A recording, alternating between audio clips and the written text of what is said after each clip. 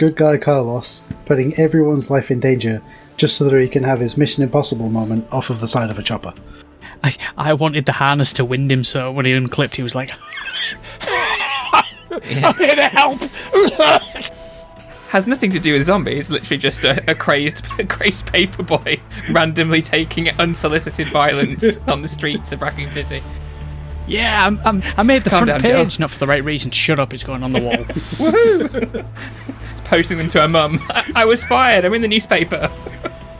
Well, doesn't it happen like at least twice that somebody kicks a zombie and it just dies? It's like, but that's not how it works. In this universe, like... it's a new set of logic I'm sticking to. Gremlins surplus and more.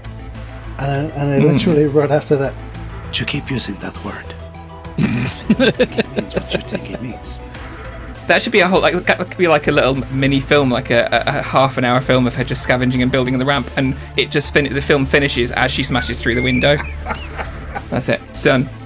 When it zips down and you see the hive being reopened because reasons, all I've put is, meanwhile, deep underground, the breach team at the entrance to the hive is dropping their hip gear.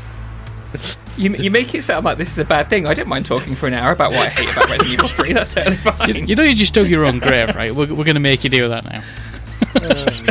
I know. Newsflash, Jill Valentine hates people with slight colds. Don't go anywhere near her. That's why she was fired. She will shoot you in the face.